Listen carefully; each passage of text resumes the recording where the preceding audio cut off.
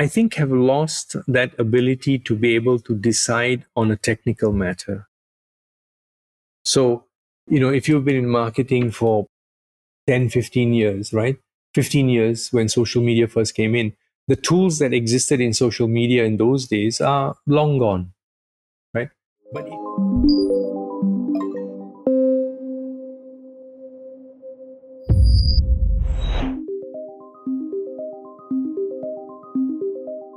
Hello and welcome aboard.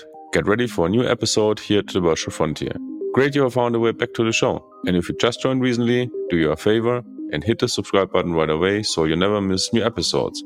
Today I'm very glad to have Anwar Yombab-Hoy as my guest. Anwar is a distinguished speaker, author of the book 9 Entrepreneurisms, Management Practice for VUCA World, and a partner at 21cc Education in Malaysia. Anwar and I are going to talk about entrepreneurship, innovation, and leadership in the VUCA world. As we do live somehow in such times, I felt that Anwar would be a great person to talk to. Find out how companies can become hubs for entrepreneurs and how the 9 entrepreneurisms can help you to not only survive, rather than rise to new frontiers.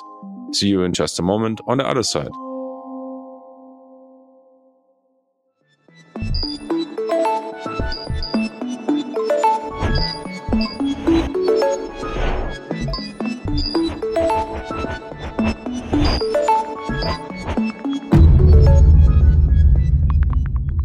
So, hello Anwar, welcome to the Virtual Frontier. I'm really happy to have you on the show. Our topic today is talking about entrepreneurship, innovation, and maybe all this a little bit in the retrospective of living in a world that is constantly changing. Many of them call it the VUCA world. And yeah, as we could see in the last 2 years right now, there's a lot of uncertainty into the game. And so I want to talk a little bit today with you about all those topics. But before we start, Anwar, maybe you would like to introduce yourself to our audience. Who's Anwar? What you're doing? From where you're coming, and what makes Anwar? Sure. Thanks, Daniel. I live in Malaysia, in Kuala Lumpur, which is a city. And these days, it becomes less relevant where one lives because, everything is happening virtually. My passion is really about entrepreneurial behavior, entrepreneurial practices, and not just about starting a business. So I think there is a big opportunity for corporate leaders, for CEOs, for managers in organizations to adopt entrepreneurial practices. And that's the subject that I speak on. And essentially, that's what I do. I speak about how your organization can tap into the entrepreneurial spirit that exists in all of us. Yeah. Before we dive into the topic of entrepreneurship, and I would like to ask you, and I do it recently with all my guests, what has probably changed in your way, how you work, or probably what has changed in the area you work during the last 2 years, how you have maybe adapted, what struggles you confronted. So just to get an idea about how everyone is tackling the situation they're confronted with. I mean, Daniel, everybody had, we went into lockdown on the 18th of March, 2020. So that was the first lockdown. And, we lived in the lockdown for over a year and a half. And like everybody else, you struggle with how do you develop a relationship with somebody? How do you keep a relationship with somebody? How do you work when you can't physically see somebody, and you can't feel, you can't get that emotion? And we all adapted to that virtual way of working. We all became Zoom experts and, learned lots of new software and put up virtual backgrounds and did talks and training virtually. And we adapted with new tools. And I think for me, it was a nice learning experience, right? So you learn something new, and it ties into being entrepreneurial because entrepreneurs have to constantly learn, constantly evolve. And organizations have to do the same. So there were painful moments. I mean, there were many times when, it didn't make sense to get up and do something. And, you sort of, when you had time, like everybody else, you sort of worried about, am I relevant? And I'm sure that went through everybody's mind, right? In the office, when you have time, you chat to somebody, you have a coffee, you go downstairs, you have a smoke, you do something, right? So having time in an office environment doesn't seem to have the same mental pressure or implication as when you have time at home. And so when you have time at home and you're working from home, this sort of doubt comes in that, am I relevant? Do I need to do more? Do I need to be more visible? Do I need to be more audible, etc.? And so those pressures come in at home, which you don't normally see in the office. So I think that's something that has impacted everybody, And a lot of people who stayed at home, find out that their task that they were supposed to do in the office wasn't that relevant. And so they stayed at home and had nothing to do. That's terrible.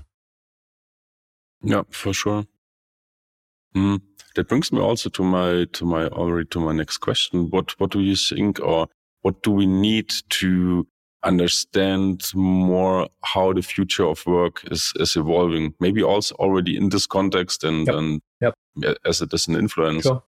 No, I talk about 3 waves of change in my keynotes, and one is the way that learning has changed, and the second is how work has changed, and the third is how investing has changed. And if we just focus, Daniel, for a minute on how work has changed because now companies really need to understand what each individual does. They need to understand their output, okay? Because in the past, people got paid for being in the office. So in the past, in the world before, you got paid for being there. Because when everybody was there and stuff got done, people were happy that it was productive. Now you are not visible. And so companies are struggling with, how do I measure what is your output, Daniel?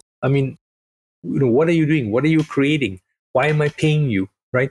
So the struggle comes on both sides. The struggle comes for companies to try and recognize what is your output so that I can compensate you, because I can no longer compensate you based on the whole group and everybody turning up to work, right? So the whole compensation structure, we've moved from work for hours to work for output, right? And if you work for output, so people are going to more and more work for output, and that's essentially what the gig economy is, right? So you produce something and you get paid for what you produce, and it doesn't really matter whether you live down the road in a different city in a different time zone, right? So work is going to be very much that distributed in what I call an unboxed world. You can live anywhere and you can hire anybody, and they will work the hours that they want to work as long as they give you the output. And the implications are actually enormous, because how do you recruit people? How do you interview people? We're so used to, he has a degree, he has this, and it ties out to the first point about learning, right? Who cares whether you have a degree, right? So how you work is going to change how people hire you, right? Mm-hmm. Do HR managers know to hire people, right? You don't have to work in the same town. You don't have to work in the same city. And then what's going to happen if that means that you've got to manage this distributed workforce, which does create problems. But the plus is that in each of these distributed centers where you have people working, the people that work are going to be passionate. So you are going to tap into people who are passionate anywhere in the world. And many companies are already doing that. I was talking to a company the other day in the cosmetics business. One founder sits in Hong Kong, one sits in Canada. The product is sold in North America. The packaging is designed in Paris. The packaging is produced in Shenzhen. The formula is in Toronto. And if you are a company that is restricted to only hiring from down the street or down the city, you're at a big disadvantage. Yep. One is because you can't reach all these people. And the second is all these people that work for you are extremely qualified and passionate. because they're doing the stuff that they love doing. So and probably also the influence that they get from their environment, right? So someone from Toronto maybe wouldn't end up having the same idea in the same way that the person in Shenzhen or in Hong Kong has, right? Exactly. Different mindset, different culture, and the implications are on compensation, on hiring, but the implications are also on taxation, right? Whose responsibility is it then to collect the tax, right? If I'm paying somebody as a gig worker or contract worker outside my country or my county, are they paying the tax there? We don't know.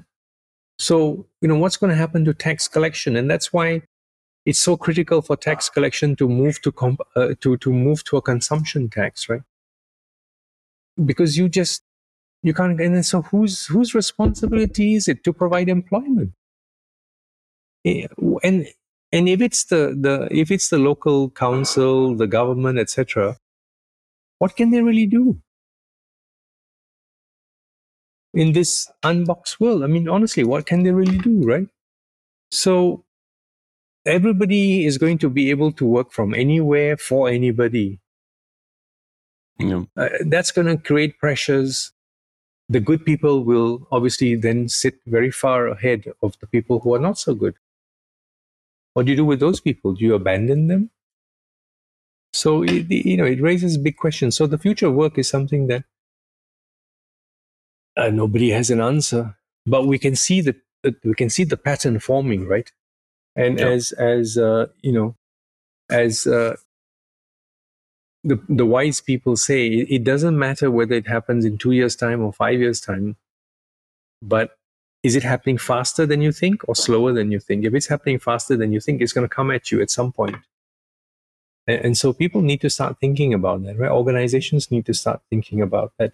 Governments need to start thinking about that. You just mentioned this term, and I think I remembered seeing you also with this box. What do you? I call it the unboxed world. The unboxed world. Could you elaborate a little bit on that? Yeah, so I love this. So we used to live in this boxed world, right? So everything is defined by the box, right? So how much you can learn? You go to university, it's set, structured, finished. There's a course, you do it, that's it. In the unboxed world, there's no limit to how much you can learn. You just keep learning and learning and learning. And so why constrain yourself to learning? And the same with work, right? Why do you have to everybody come to work at 8 o'clock in the morning and leave at 5 o'clock and work 5 days a week? It's a boxed world because you're so used to box. So an unboxed world, you can work anytime you want as long as you produce the output. And so we need to start thinking in this new way that there are no physical limitations. And look at learning, right? Do you really need to go to university for 3 years or 4 years or 5 years and come out and then you find that you're doing something different? So you starve for 3 years and 4 years and you pay all these fees. And so the old model was learn, starve, earn. I mean, that doesn't make sense, right? So the new model is learn, do, earn. Mm-hmm. Do short courses, do something, start doing it, start earning money, right? And as you start doing it earlier and you earn money, you become better. And then you discover, it gives you an opportunity to discover earlier what you really like doing. You don't have to wait for the 3-year, 5-year degree, then get a job, sit in a job for 2 years and realize, hey, I don't like this. I don't like it after, and then all the money and energy spent already on it. Yeah. So that's a challenge for universities, right? Are they going to start having more modular courses for some of the disciplines? Do you really need to spend 3 years and 5 years to study marketing or social media or some of those disciplines? Many of those disciplines you really don't need to spend all that time. No. And they take you out of the work environment to try and mature you. I mean, what's wrong with maturing you in the work environment? In the work, yeah. So we've followed these, and there was logical reason for that, right? So in the boxed world, I send you to university, and you just, as long as you do the curriculum, you get a pass, right? And so everybody is kept within this band. And it was good. It served the purpose, but it no longer serves the purpose because knowledge has become so widely available. You can pursue it at your own pace. Why do you want to be constrained? I foresee universities are going to be disrupted. And employers are no longer going to ask about, hey, Daniel, can you please show me a copy of your degree? Who cares? Right? It's going to be, hey, Daniel, come on, can I have a chat? Let's look at this problem. Tell me what do you think about it? How would you solve it? And if I like the way you do it, I hire you. And if you don't work out in 3 months' time, I let you go. Right? So it's, in a way, it's going to be a harsher world. The good will really be able to set themselves different from the not so good. So, like everything else, the future has good, has bad, has fortunate, has unfortunate. But if you have this entrepreneurial spirit, at least you start out and say, I'm going to learn, I'm going to develop. And that's what entrepreneurs do. I'm going to roll with the punches. Some are not going to knock. I mean, as an entrepreneur, I realized that, I was a pretty lousy entrepreneur when I ran my own business. And I sort of started 2 or 3 startups. None of them have been successful. And that was painful. But I'm an excellent employee because I'm entrepreneurial. So I don't wait for my boss to say, can you do this? Can you do that? If I come up with an idea, I go to him and I start doing things. And the organizations that I've been fortunate to work with have allowed not just myself, but other people to be entrepreneurial. So, I started working in a shipyard in the UK, and that was like the box, right? After a year, I said, I can't take this. And I ended up working in Singapore. And it was unboxed. Lots of competition. We had to upgrade. We continually upgraded. Nobody said to us, I mean, the only thing that somebody came and told us is say that if you're not going to be relevant, then you're going to be out of a job. But other than that, we found new clients, we found new ways of doing things, we upgraded, we developed skills. And this was all about being entrepreneurial. So why do we need to rethink or reanimate this term of entrepreneurship or being entrepreneurial? Yeah. We talked about how cycles come around, right? And before we went on air, and every now and then there's a new management concept, right? So the management concept says, empower more people, your people, or have a purpose, have a goal, have KPIs. And I find it's just tiresome listening to all this. Why don't we go back to what was at the source of a business? And the source of a business was an entrepreneur. And if we can start to emulate what entrepreneurs do, which is having a purpose, having a vision, communicating clearly, involving their people, taking risk. If we have all these things in an organization, you don't need all these, silly things that come around, blue ocean, red ocean, the cow and the dog, and this metrics and that metrics and all that. You have to start thinking about, like entrepreneurs, your business is in a continuum.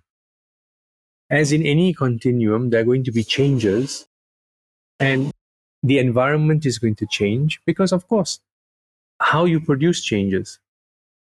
What people are interested to buy changes. And so both are changing. They've always been changing, right?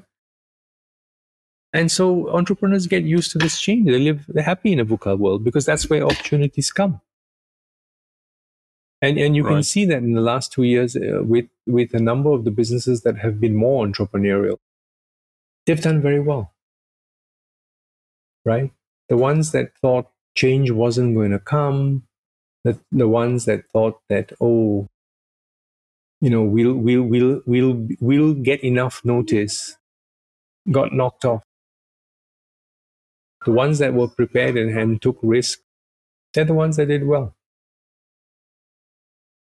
What do you need are the key elements to be prepared for this constant change that is coming up always? So the change comes in two areas. As I said, the change comes in how you produce, right? What's your output? What's involved in how you produce it? And the change comes in how people are buying. And you need to watch both of these. Can you make better? Can you make quicker? Can you make more? Can you differentiate? And then you need to see how your customer is evolving, right? And who knows all of this is your people. So if you are close to your customers through your people and you start to experiment, and there's not going to be, this golden moment where everything falls into place, right? It's a fallacy, right? So you keep trying. You try a bit of this, you try a bit of that, you get feedback. And so companies need to learn how to take risks, small risks, try things, right? So risk taking is very important. The second thing is to have a clear reason of why you exist. Because when you have that and you can communicate that to your people, you will drive them further. And NGOs, they know this straight away, right? Why you exist for an NGO, for a charity is very clear. A lot of mid-tier managers and in corporations, they have forgotten why they exist. And sometimes when I talk to these organizations, you have to remind them, well, why do you exist? And not this fancy, my vision, mission, but in simple words, why do you exist? Are your people able to express why you exist? And is it something that's important? So I worked for a budget hotel.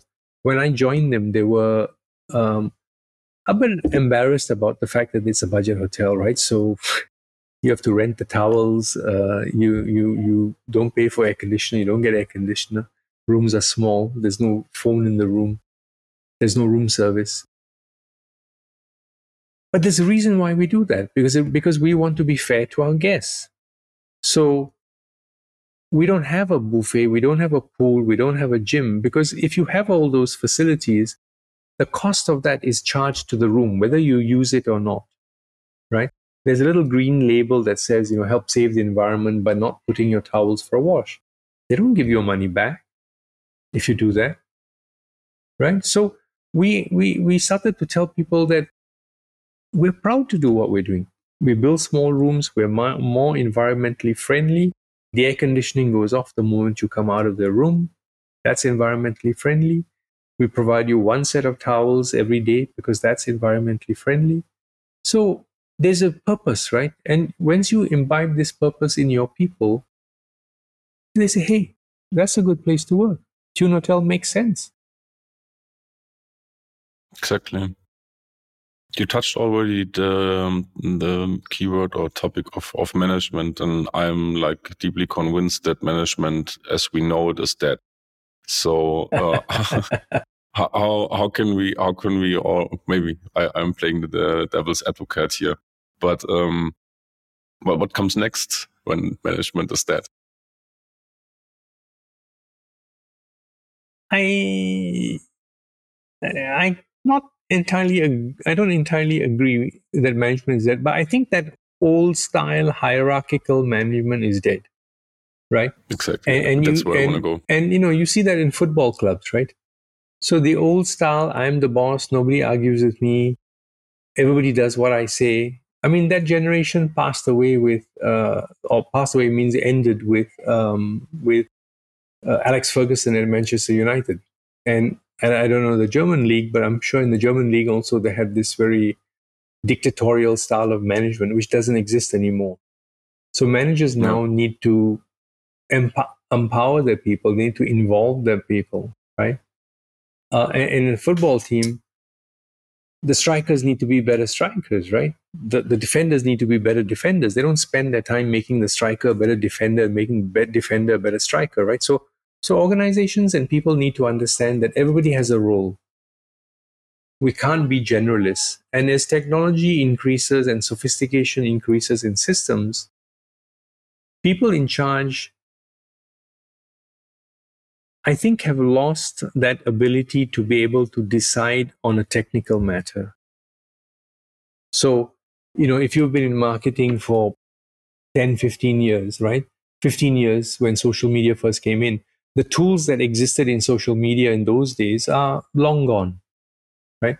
But if you came through a marketing profile and you did that 12, 15 years ago, and now you're a marketing manager, and you still try to think in the terms of, hey, when I was there, I used this tool, and this is what I did. And you start to get involved in making these type of decisions, you get them wrong. So the today it's far more important for managers to understand, to listen, to decide without that in-depth or technical knowledge. I mean, there are some exceptions. If you're in drug research, it may be different. But in generally, you're talking about for managers, that level of touch and feel that they had with the applications is not relevant anymore. So there's a skill that they need to learn. How do you manage people doing things that you don't know how to do? That's right. I mean, look at car racing, right? I mean, they removed refueling, right? So I mean, they keep changing. So if you start to think about how it used to happen in the past, I think you have a problem. So it's like entrepreneurship, management, leadership. They're going to be there forever.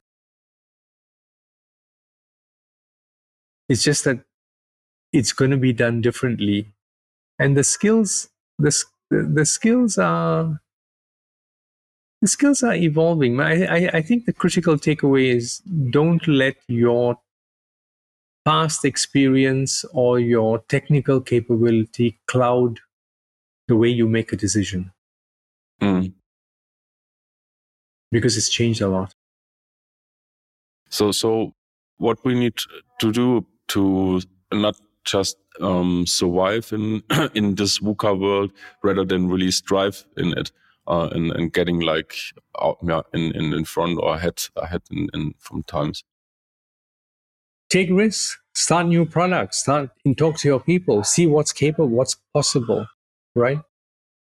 Do things differently, see if customers like it, see if customers are willing to pay for it. Because if you don't do that, somebody else out there is going to do it. And by the time you find out, it's going to be too late. So through history or business history, if you look at it, the companies that try to protect their margins, the companies that try to hang on to their business, for as long as possible, have lost it. I mean, we talked earlier about the car business, right? Electric cars were the only means of transport in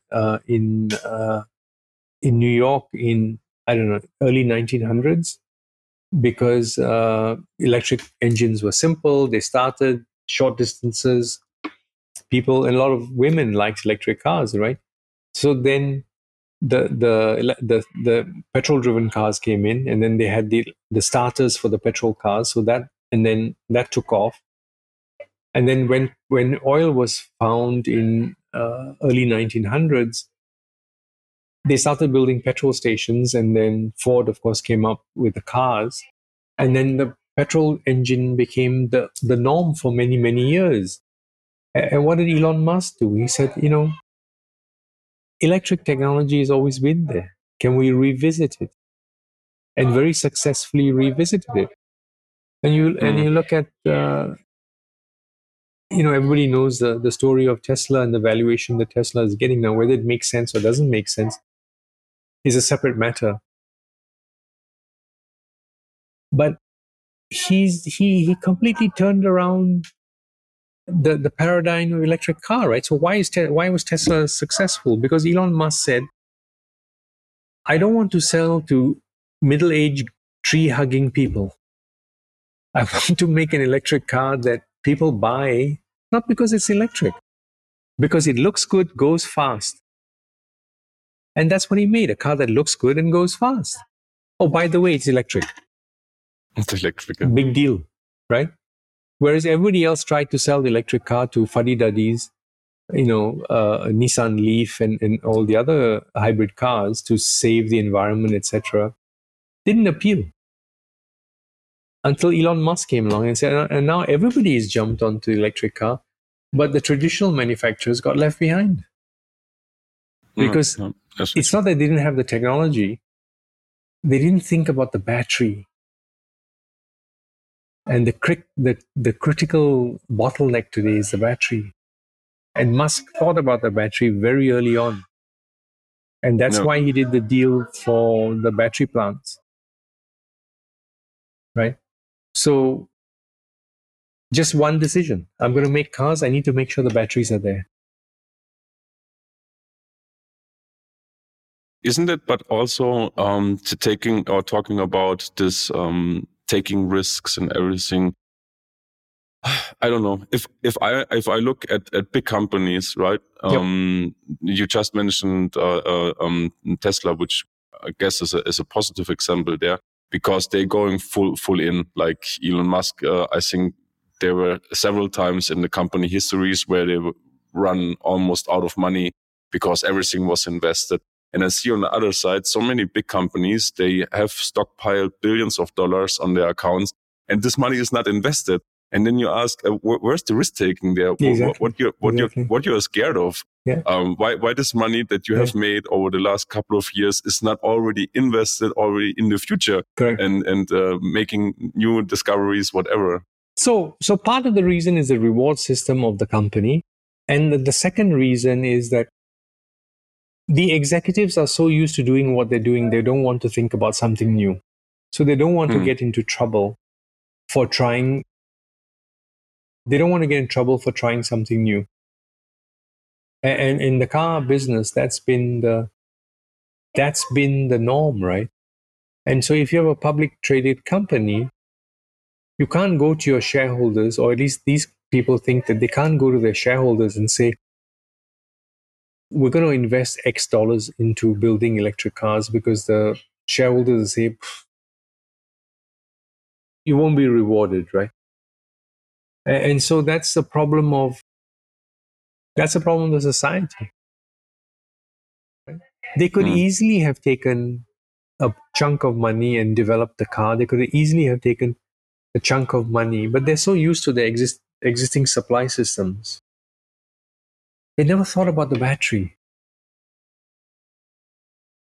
And even if they had thought about everything else, they didn't think about the battery.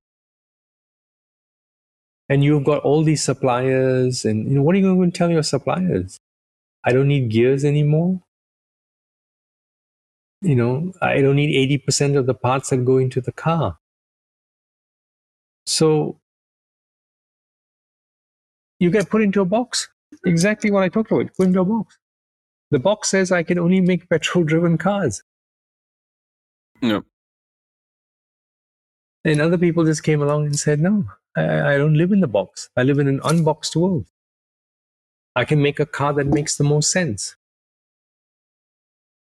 And you see a lot of the German cars producing hybrids. And hybrid's not really an electric car, right?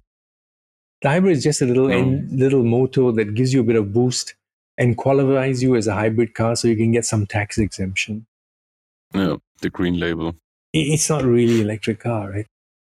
Mm-hmm. So it'd be interesting to see how, when BMW comes with their fully electric and Mercedes comes with their fully electric, they've lost the high ground.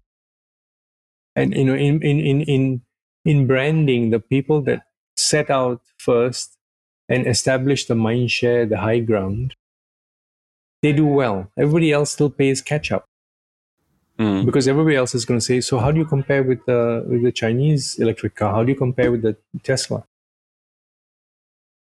You're no longer going to be, hey, I'm BMW or I'm Mercedes. Who cares? You ain't nothing in electric. And I mean, I just saw it yesterday. There's this Chinese car manufacturer. They they will enter right now the European market, and they not even go with charging stations. They where you go and plug in, they just change the completely battery. Yeah. You just go in, change the pack, and then you go and so drive. For China, the Chinese have been doing that with scooters for a while, and so it's an idea that evolved, right? On the other hand, you're going to get these contactless chargers now, that induction chargers that are going to be fast charging. So that technology, I don't know where it's going to rest eventually. But the moral high ground of electric car has been lost, by the traditional leaders. Yeah. And there's nothing they can do that I can see to get it back, because the executives don't have the risk-taking ability. The market is not going to reward them. And so they just kept getting stuck in the box. Isn't a great part of that, and I think that goes also into your thinking and your work, that we still have implemented this whole hierarchical management that tells you what to do inside the company at what time. Correct. What we already spoken about, right? So how can we get like this old thinking of management out, and like the entrepreneurial spirit more into more minds, or more workers into the company? Because that seems to me that we need to work on the organization and on how the organization thinks and learns in the future. Because if you don't take advantage of that, what we're gonna do? Daniel, make a good point. And really, what keeps the company in a box, right, is your processes. And the processes in many companies have become so complex because over the years, the accountants have added some element of risk they want to remove. The HR people have added something to remove an element of risk. The legal people have added something to remove legal risk. And you've got these processes upon processes upon processes that most of the organization is actually handcuffed by their processes. And nobody stops to think that, does this process make sense? Right? So you've got a whole layer of people who are managing the process that are not dealing with the customer. They're not dealing with the output. They're not responsible for P&L. They're just responsible for maintaining a process. And you have to think to yourself, what's the relevance of this? I mean, you still have organizations that are translating reports from one file to another file to another file, to present it in a PowerPoint, to present it at a board meeting. I mean, you've got this huge layer of people in organizations, traditional organizations, and it's a problem for them because they don't have a sense of common purpose. Their purpose is just make sure that legal is okay, make sure that accounting is okay, make sure that HR is okay. Who makes sure the company is okay?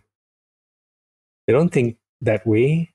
And when I worked in the shipyard in the UK, it was a closed shop. And so we had the union that looked after the technical people. We had a union that looked after the plumbers. We had the union that looked after the electricians. We had the union that looked after the steel workers.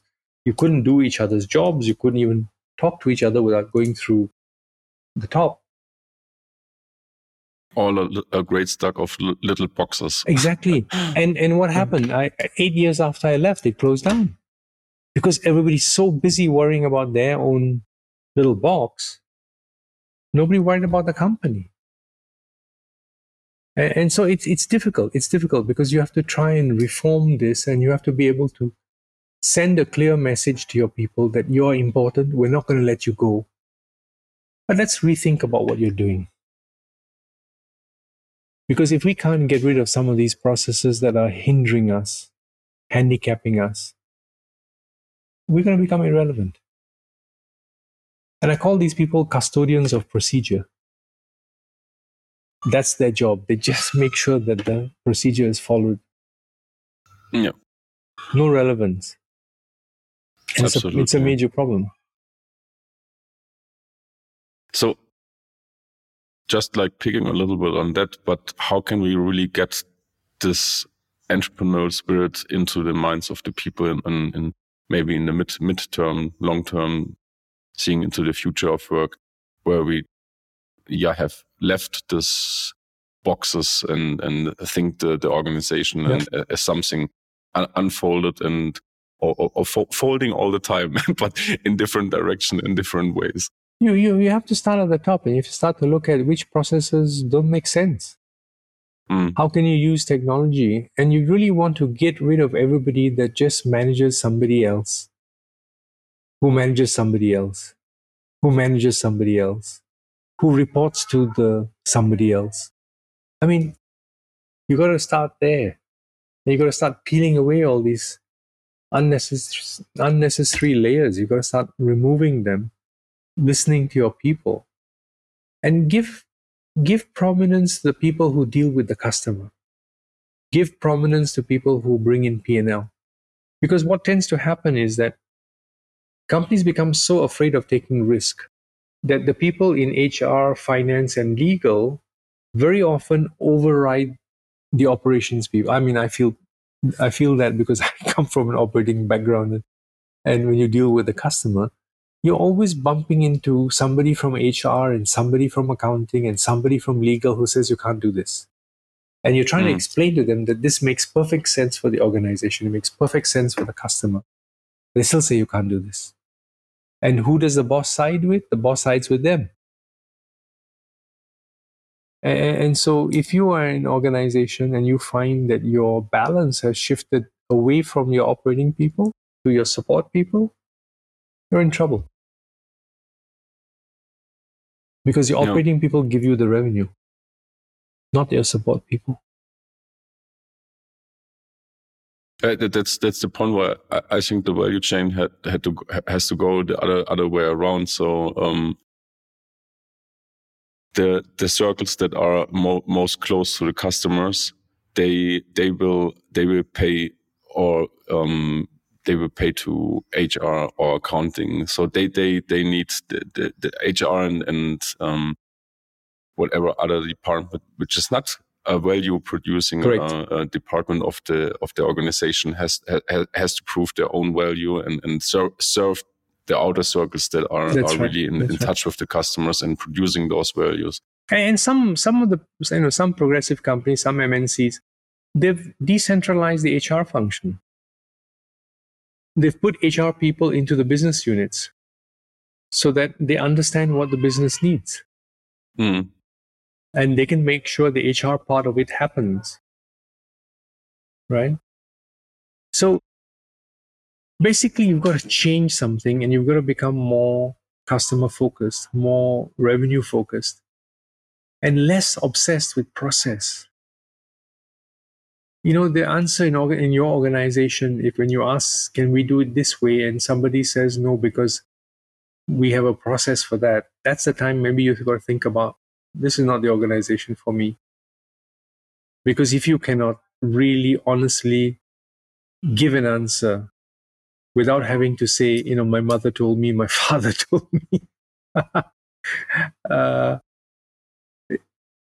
why? Yeah. Right. And you see that in personal life, right? In your life, when you went through and somebody gave you that answer when you were younger, you asked the question why, and you expected an answer. And if you got an answer saying, oh, because we've always done it this way,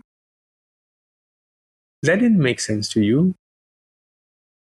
Now, why in an organization should it make sense to you now?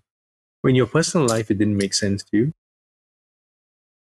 But if you go into an organization, and that's why I say that, companies want to hire people with entrepreneurial mindset, with the energy, with the passion. But once they hire you, they say, sorry, Daniel, don't bring that stuff in here. Here we just we follow the rules. And these large organizations, how on earth are they going to hire people? They're not going to be able to hire people. They're just not going to be able to hire people. I mean, look at how well Microsoft has come back after Bill Gates' legacy, right? So Steve Ballmer, in my mind, Steve Ballmer felt his job was to protect the Gates legacy.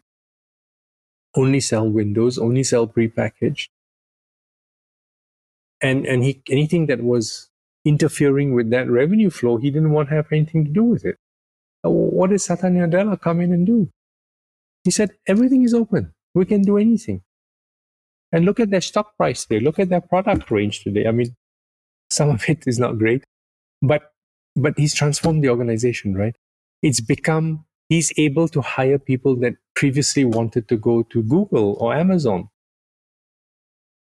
Because he's willing to experiment, to try new products. The whole embracing of the internet is happening with Satya Nadella.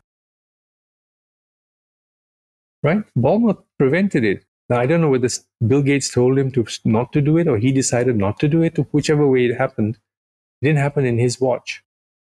No. And only when he left, they realized, hey, they got a heck of a lot of talent in the organization. Use it. Yeah. And if this would already be my last question for today, but we can keep going and spinning around that.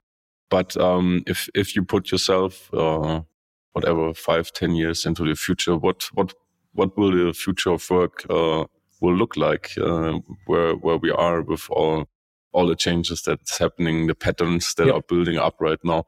What do you see has evolved in this time frame? I hope that we will see a lot more mid-sized organizations collaborating to produce products.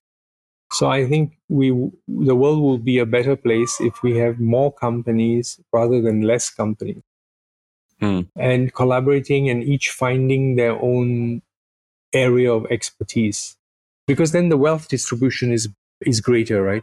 If everybody works for Microsoft and Amazon and Google, then the wealth distribution gets boring. Yeah, I mean the wealth distribution is also limited, right? So you want more companies, more people. You want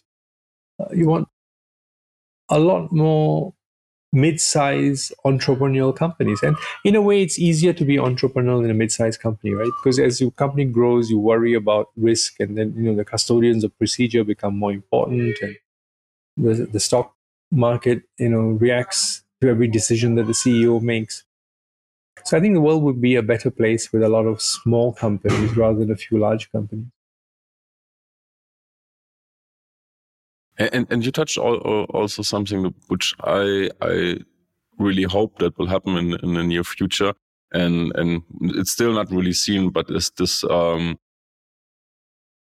company over the company's borders collaboration. So the collaboration between different companies in different areas, like something really fluid, Yes. where companies come together in hubs, whatever, and figure out something, a problem to solve, which they couldn't solve alone, but then they find maybe a new company or organization that is working exactly on that. And like all this possibilities of combination of knowledge in the near future when this borders of this is my Daniel, company and we work. We talked before we came on live, but so is this the metaverse? I don't know. I don't. The metaverse, if we talk about it, could be a form of an hub, right? Or where companies come together in a place, maybe. Yeah. Whatever serves to eliminate this border and frontiers. Yeah, I mean, and as we talk about the future work, as people become more connected, relationships are, and that's what I've said, at the start of the pandemic, that although borders are closed, the relationships are open, right? So all we've done is close physical borders. In actual fact, we've opened up endless borders. So we're having this conversation now. You in Malaysia, me in Mexico. Yeah, I mean, we didn't need to meet for a coffee first and see whether we got on with each other. We just ping each other and say, hey, let's fix the time, right? So that casualness, that ability to connect with people has been a major plus from the pandemic. It would not have happened without the pandemic. So the pandemic has accelerated our willingness and our ability to talk to anybody anywhere without having the formality of, hey, and it's removed the geographical advantage that some people have, right? So if I needed to have a coffee with you or a lunch with you before having a meeting, I would never be able to do it. But now, nobody expects you drink your coffee, I drink my coffee. That's the point, yeah. And I already really enjoyed the past 2 years or 2.5 years, let's say. What you just mentioned with this knowledge that is not just bound to some geographical location. There were so many events and meetups before the pandemic. They were just held locally. You never would get in because they held it in Berlin, in New York, in Kuala Lumpur, and this was like knowledge maintained in this location. Probably they make a recording, but it was not like this. And now everything is open. And I attended so many meetings in all the countries in the world, from Australia to New York, Mexico, Berlin. And this was like a real mix and great fountain of knowledge that I discovered during the last 2 years. Because everyone is now online, and we do Zooms and meetings and podcasts. Cool. Yeah. No, it's been great, Daniel. Yep. Any closing words or some thought that comes to your mind that you would like to share or give to our audience? I think about how you as an employee can be entrepreneurial if you're an employee. Don't wait to be asked. Think of things that you can do differently that benefit the company. And if you're a leader, be prepared to answer why you want things done in a certain way. And be prepared to answer why you exist as an organization. Because, we're living through the Great Resignation, right? Lots and lots of people are changing jobs. And changing jobs not because, a lot of people are changing jobs because of the money, but especially in America. But a lot of people are also changing jobs because they want to be respected. They want to work in organizations that treat them fairly. And if you want to hire talent and you are an old world company, it's not about having a latte bar and, pool tables. It's about how you work. If you're not prepared to fundamentally change how you work, how you treat people, you're not going to hire talent. Yeah. Anwar, thank you very much for your time. It was a wonderful conversation. I hope we can do this sometime in the future again. I look forward to that. Have a nice afternoon there. All right, Daniel. Thank you. Bye-bye. Bye. Back we are for my exciting trip into Anwar's outlook on the future of work and entrepreneurship in the 21st century. To get deeper knowledge about what it takes to make a difference as an entrepreneur in the current times, I encourage you to grab a copy of Anwar's book. Find the link in the show notes below. We hope you found this session helpful and you have now some new tools and insights on how to create a better workplace for the future. What do you have missed in this episode? How can we do better? Let us know in the comments and reviews. And as always, before you leave, hit the subscribe button, give us a thumb up, and share this episode around with your friends and colleagues. Your action helps us to grow this show and keep you informed and updated on trending topics about the future of work. On behalf of the team here at the Virtual Frontier, I want to thank you for listening. So, until the next episode, keep exploring new frontiers.